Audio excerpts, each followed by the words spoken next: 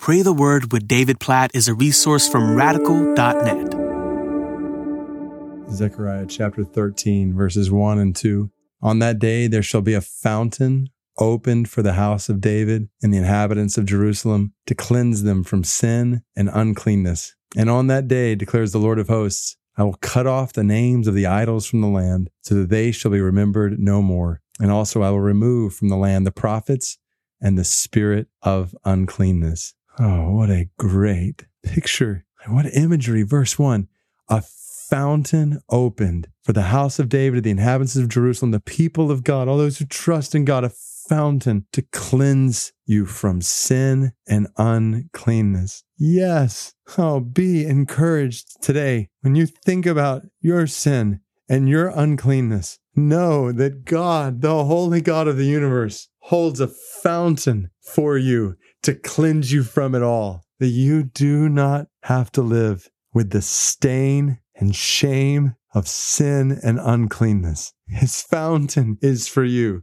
And let that fountain of forgiveness and cleansing flow in a fresh way over you today, to the extent in which you need to spend time in confession of sin and let this fountain flow. And when the accuser, Satan, reminds you of sin in the past, let the fountain of God's grace flow in a fresh way as God says, you are forgiven and you are cleansed. And then verse 2, on that day, declares the Lord of hosts, I'll cut off the names of the idols from the land, so they'll be remembered no more. And I will remove from the land the prophets and the spirit of uncleanness. Oh, what a picture. Not only does he cleanse us from sin and uncleanness, but he removes uncleanness from us, idols from the land. Isn't that what we want?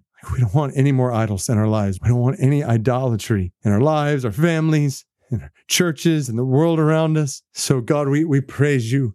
We praise you for the fountain of forgiveness and cleansing that's found in you. Jesus, we praise you for making this possible, for your blood that makes a way for a fountain to flow over our hearts and remove the stain and shame of sin and to replace it with the honor and righteousness of Jesus himself. Oh God, we pray that you'd help us to drink deeply from this fountain. When we sin, to be quick to confess.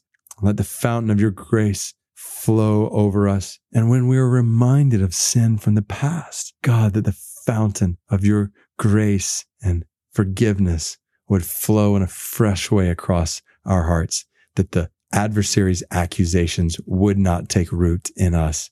And God, we pray, remove idolatry from among us. God, please remove sin and uncleanness and idolatry from our hearts. We want to be pure and holy. We want to live in the righteousness we've been clothed in Christ. God, we pray for the fall of idols in our lives. We pray for the fall of idols in our families. We pray for the fall of idols in our land. And we look forward to the day when they will be remembered no more. No more idols. No more false gods. No more false promises of satisfaction in this or that in this world. God, help us to see them now for what they are. Help us to realize that the things this world lures us with, that the adversary lures us with, will not last. They will not be remembered. God, help us to see that now as we anticipate the day when you remove them completely from the land and there's no more uncleanness. We long for heaven. We long for the day when there will be no more sin, no more uncleanness, and no more idolatry. Everything pure. All our thoughts, all our